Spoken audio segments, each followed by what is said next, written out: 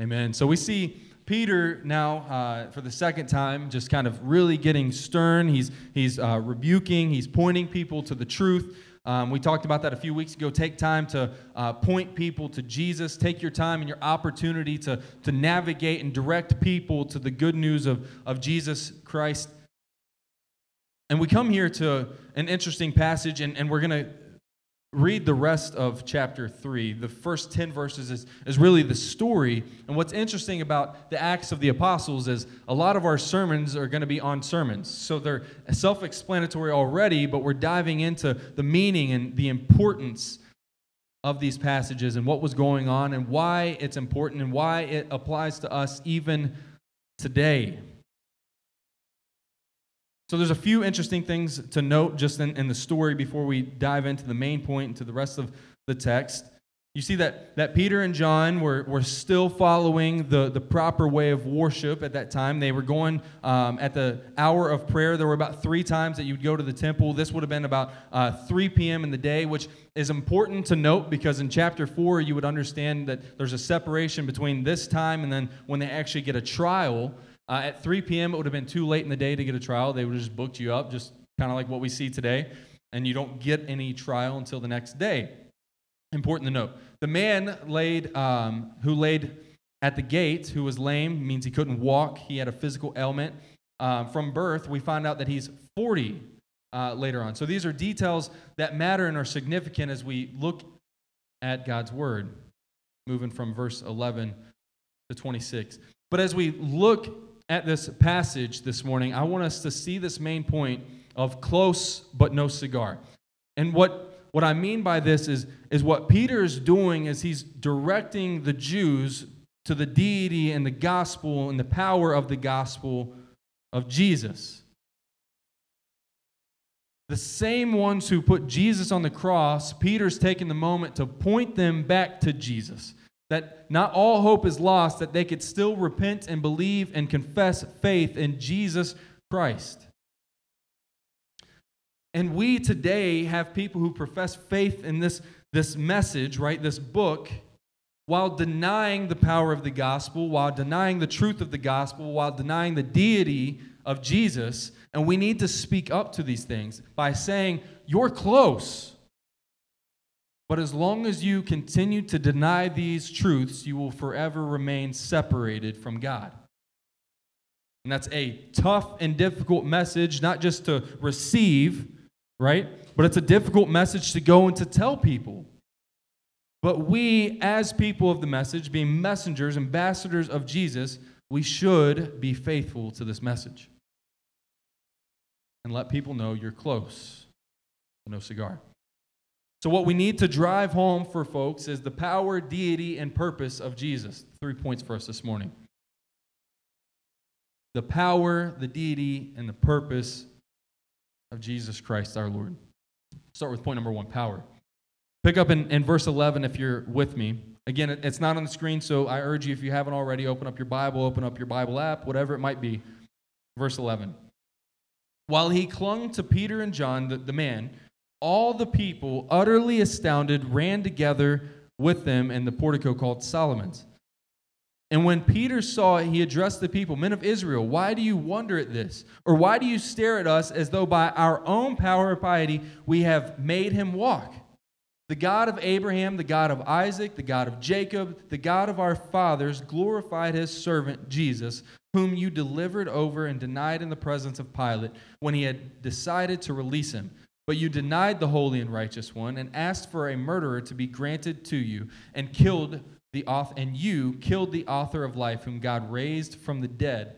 To this we are witnesses, and by faith in his name, has made this man strong, whom you see and know, and the faith that is through Jesus has given the man this perfect health in the presence of you all." So he begins to address the very thing that they saw with their own eyes. And he's teaching them about the power of the gospel, the power of Jesus and power through the name of Jesus. It was always about Jesus. Even in the Old Testament prophecies, always pointed to Jesus. The power always rested in Jesus. And the thing that they're seeing is because the Spirit has been poured out, that Jesus, we talked about back in Acts chapter 1, that the gospel continues, and they're seeing that play out before their very eyes. They've gotten rid of Jesus. He's gone. But His Spirit's with His people, and the gospel is continuing. These miracles are continuing as a sign of His mighty works, to point people to Himself, not to them.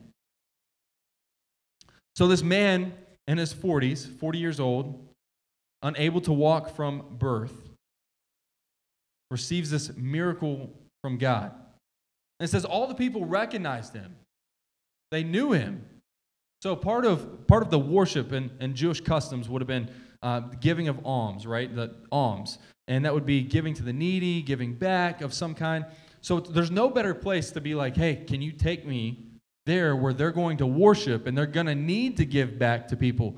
I count it to the modern day, would you like to round up to the nearest dollar for, this children's hospital, right? A lot of us are smiling. We're like, well, I always say no. As convenient as it is, we're like, no. But that's what it would have been like there for him to be outside of the temple of the beautiful gate, which is the gate that was used mostly, asking for alms, asking for these favors, right? Could you imagine walking outside of New Hill right now and someone sitting there and they're like, could you spare some change?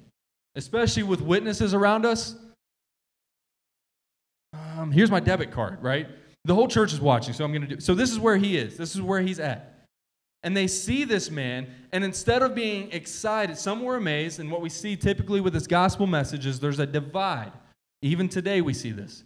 It says there in verse 10, and they were filled with wonder and amazement at what had happened. While he clung to Peter and John, all the people, utterly astounded, ran together to them in the portico called Solomon's. And there's this divide.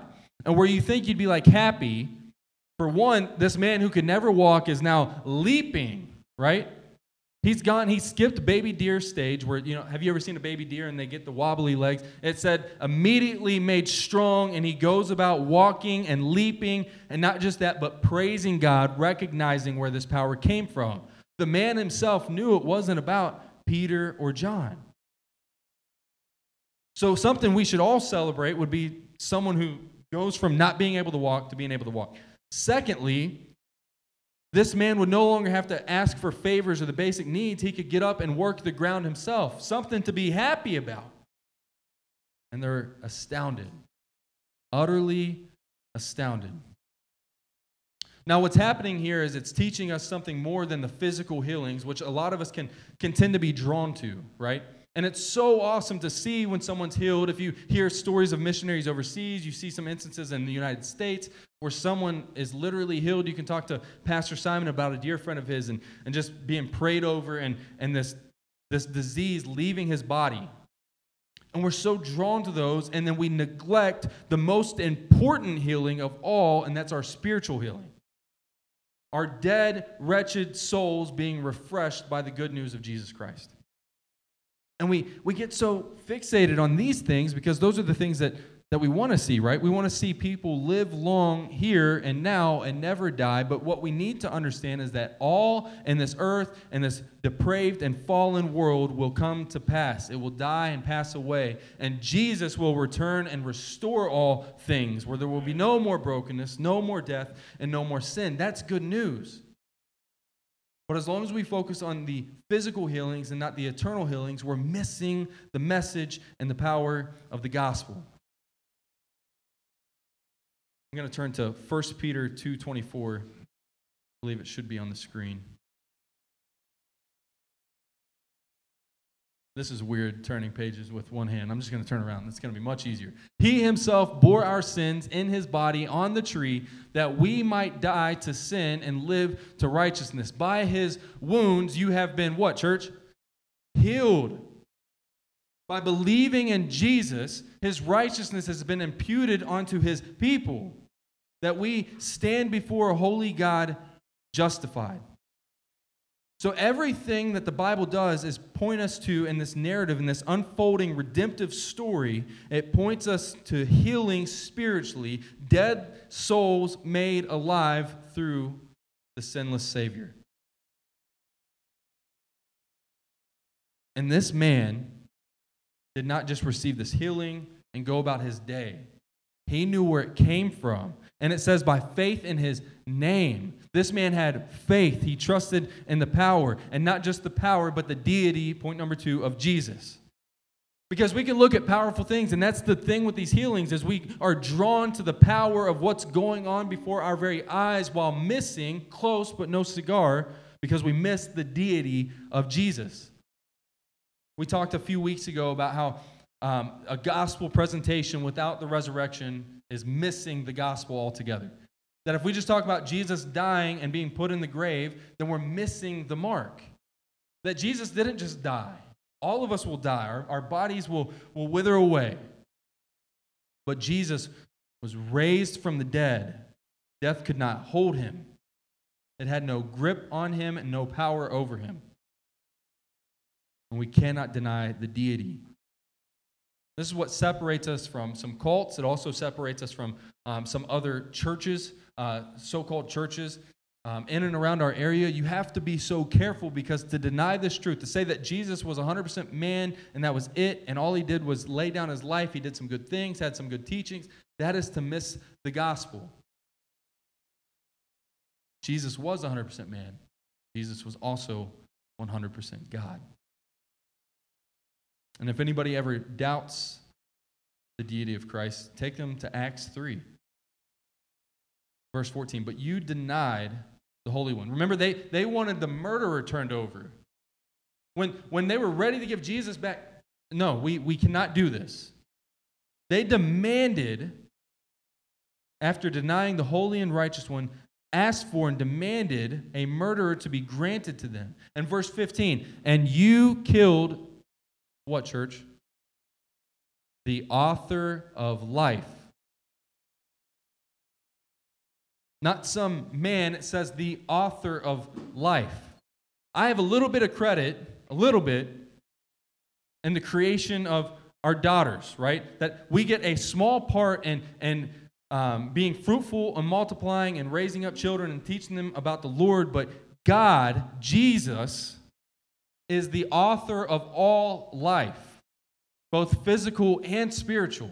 That this man's healing was through the power of Jesus, through faith in his name. And most importantly, this man's dead soul made alive through the power of Jesus. Because Jesus is indeed God, called the author of life. How can we get around that? How can we get around the fact that Jesus is God in the flesh? We talk about in the beginning was the Word, and the Word was with God, and the Word was God, right? We see all of these passages, but you look at this, and he's pinning the death of Jesus on them. The blood is on your hands, Peter says. Jesus' death is on your hands. Hebrews 1, verse 3.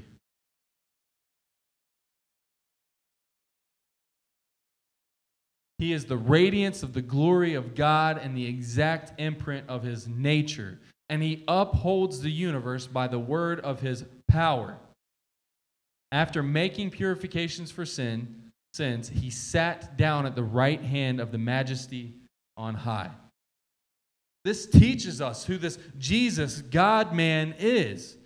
100% man, but 100% God. And to deny that truth will leave us standing before Jesus at the end with him saying, "Depart from me, I never knew you." Consider the audience. These were God's people. Old Testament, we read about God's chosen people, the Jews, right? The Israelites. These were God's people. God had a plan for it. He continually used prophets to draw them back to himself while pointing them to the one who was to come. The scripture talks that we're reading talks about Jesus being a servant. It goes back to Old Testament prophecy that talked about Jesus being a servant, that he was going to come and he was going to be the one that laid his life down. And these people, as Scripture prophesied, denied Jesus and crucified him. But Peter knows that they need the gospel. So he's starting here with the deity. You did these things. You denied the holy and righteous one and asked for a murderer. and you killed the author of life, whom, and wasn't over. The story wasn't over. You didn't just kill him, whom God raised from the dead, and to this we are witnesses. And he goes back to the power in his name, by faith in his name, has made this man strong, whom you see and know, and the faith that is through Jesus has given this man perfect health. And then Peter here takes it from the deity of Christ to the purpose of Christ. Point number 3. That there's a purpose for what Jesus is doing in his redemptive plan and redeeming his people. And the purpose, too, has to do with their murdering of Jesus. He says, after all these things, that you denied the holy and righteous one, you asked for a murderer in his place, you killed the author of life, God raised him from the dead, this man is healed by faith in Jesus' name. And verse 17, and now, brothers, I know that you acted in ignorance, as did your rulers. Why? Because Old Testament scriptures prophesied. Because God had a plan that Jesus was going to be the lamb in the place of his people. And there was nothing that was going to stop that plan of Jesus dying in the place of his people. And that's great news for us, because nothing was stopping the plan of us being justified by the blood of Jesus through faith alone. But look at what he says. He shows them. He says, there's a veil there. He's pointing to the veil. And now, brothers, I know that you acted in ignorance. That there was this veil that blinded them. The lights were dimmed. He says, as did your rulers. But he doesn't leave it there. But what God foretold by the mouth of all his prophets, that his Christ would suffer, he thus fulfilled. So that was the plan, guys. He's telling them that was the plan. But, verse 19, repent, therefore, and turn back, that your sins may be blotted out. The good news is that they were going to be forgiven for this action if they repented and believed in Jesus. They were not left spotless, blameless, without turning to Jesus the Messiah. But he says, I know you acted in ignorance. I play this scenario out in my head. If I get pulled over for speeding, I can be like, oh, I didn't see the sign, right? Like, oh, I didn't know it dropped down to 35. I was going 55. I didn't see that drop down. And every time in my head, I still end up getting arrested. Because I know that if you tell a police officer that you didn't see the sign drop down, you're actually further incriminating yourself, because what you're saying is you weren't paying attention to the road, right? You weren't paying attention to the laws that are written and there in place. And there are instances where it's not properly marked, and they know that, but it doesn't work. Ignorance does not give us a reason to just disobey or do whatever. Romans even talks about that. That's why we go and we share the gospel, because it says that creation points to the Creator, therefore all are without excuse. Peter says just because it was prophesied that Jesus would be denied, that he would suffer, does not give you a reason to just deny him. He says, repent, therefore, and turn back, that your sins may be blotted out, that times of refreshing may come from the presence of the Lord, and that he may send the Christ appointed for you, Jesus, whom heaven must receive until the time for restoring all things, about which God spoke by the mouth of his holy prophets long ago. Moses said, the Lord God will raise up for you a prophet like me from your brothers. You shall listen to him in whatever he tells you, and it shall be that every soul that does not listen to that prophet shall be destroyed from the people. And all the prophets who have spoken from Samuel and those who came after him also proclaimed these days. You are the sons of the prophets and of the covenant that God made with your fathers, saying to Abraham, and in your offspring shall all the families of the earth be blessed. God, having raised up his servant, sent him to you first, to bless you by turning every one of you from your wickedness. Church, the scripture is clear to the Jew first and then the Gentile. They were seeing the gospel spreading to the nations. Back to when we see they start prophesying in tongues and everybody heard in their native language.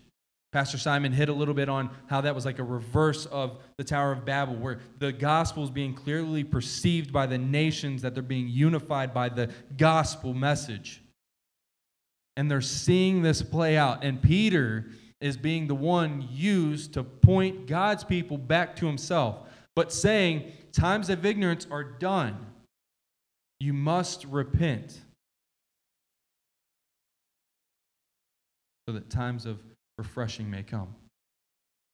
What we know, and we continue to see to this day, to this very week, the turmoil that the land and the people of the land continue to go through. We even go back to 70 AD where they were wiped out, the people of Jerusalem. Jerusalem was just taken down. And God continually pointed them to this gospel message. And you look at this promise. You are the sons of the prophets and of the covenant that God made with your fathers, saying to Abraham, "And your offspring shall all the families of the earth be blessed." Blessed by Jesus, the gospel message of Jesus. And then that we, the church, by Jesus pouring his Spirit out to us, what they're witnessing, that we would go and we would be a light, displaying his power. God displaying his power through his people so that he would ultimately receive the glory. That's why Peter points them away from himself. It's not us. The power and the piety is not of us. It is the power of God. By Jesus, God incarnate, and for the purpose of blessing the earth through our Lord. I want to wrap up here, Galatians 3:10 through 14. For all who rely on works of the law are under a curse. For it is written, "Cursed be everyone who does not abide by all the things written in the book of the law and do them." Now it is evident that no one is justified before God by the law, for the righteous shall live by faith. But the law is not of faith. Rather, the one who does them shall live by them. Christ redeemed us from the curse of the law by becoming a curse for us. For it is written, "Cursed is everyone who is hanged on a tree." So that in Christ Jesus, the blessing of Abraham might come to the Gentiles, so that we might receive the promised Spirit through faith. So this blessing that Peter's pointing them to, talking about Abraham's seed, blessing all of the families of the earth, came to the Gentiles because of Jesus and his purpose to redeem his people, Jew and Gentile alike, but through faith alone and Christ alone and nothing else. And that's good news. I don't know everybody's Ancestry.com. I don't know where we come from this morning, but that is great news, especially if you're not an ethnic Jew. That's bad news if you're counting on your ethnic Jewish ancestry to help you out, because nothing is going to help us. Nothing's going to help our kids other than them having a personal relationship with Jesus.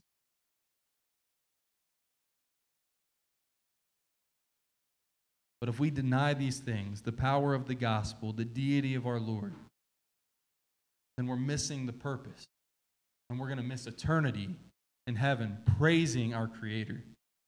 These are the things we not only need to hear this morning, maybe for us who are believers to hear it and be like, that's what we need to tell. Or maybe you're here today and you've never professed faith in Christ. You have not made him Lord over your life. You've not surrendered to him, repenting and believing in the gospel. Well, today's the day. Repent, turn back, because there's coming a day of refreshment for his people when all things are restored. But when all things are restored, it is too late for you who do not know him. So let me encourage you, as Peter does. He's pointing to the gospel. Jesus is God. Jesus died for our sins in accordance to the Scriptures. He was raised from the dead so that whoever confesses with their mouth and believes in their heart, you would not be put to shame. You would not be separated for eternity. That's great news. And it's a joy to get to share that. But do not leave here without grasping that. If you do not know him, and if you do know him, that's the message to carry forth. There is power in the name of Jesus because he is our God, and he has a purpose and a plan for us, his people. Let's pray.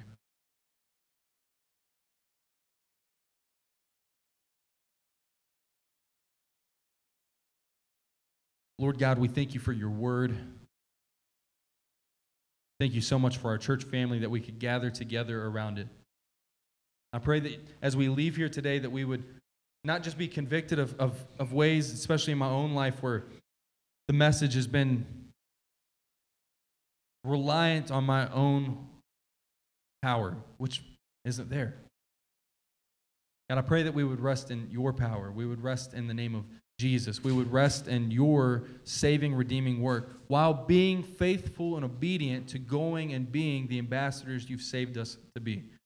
Going and telling people about this good news. That dead, wretched souls are refreshed through this good news. Saved, made alive. I pray that we would be encouraged by that, knowing that we were not worthy, we are not worthy, and pointing people to that hope that is only found in you. That we get to partake in this good news, receiving it and delivering this message. Lord, I pray that we would go out and we would do this together. God, I pray that we would be encouraged by one another, that we would encourage one another to good works, that we would encourage one another in times of trials and even errors. God, when we go out and we fall flat on our face, your power is the only thing that we can rest in and rely on in that moment and in all of our life. So show us that. Humble us this morning. But Lord, I pray that you would light a fire in our heart, especially as times seem to get crazier and more divided. We've been in the last days forever. Years, thousands. It just seems so crazy. But until you return, we have a mission. Lead us in it, guiding us as the light of hope, the hope of our salvation. Father, we love you and we praise you and give you all the glory this morning and forevermore. It's in Jesus' name we pray.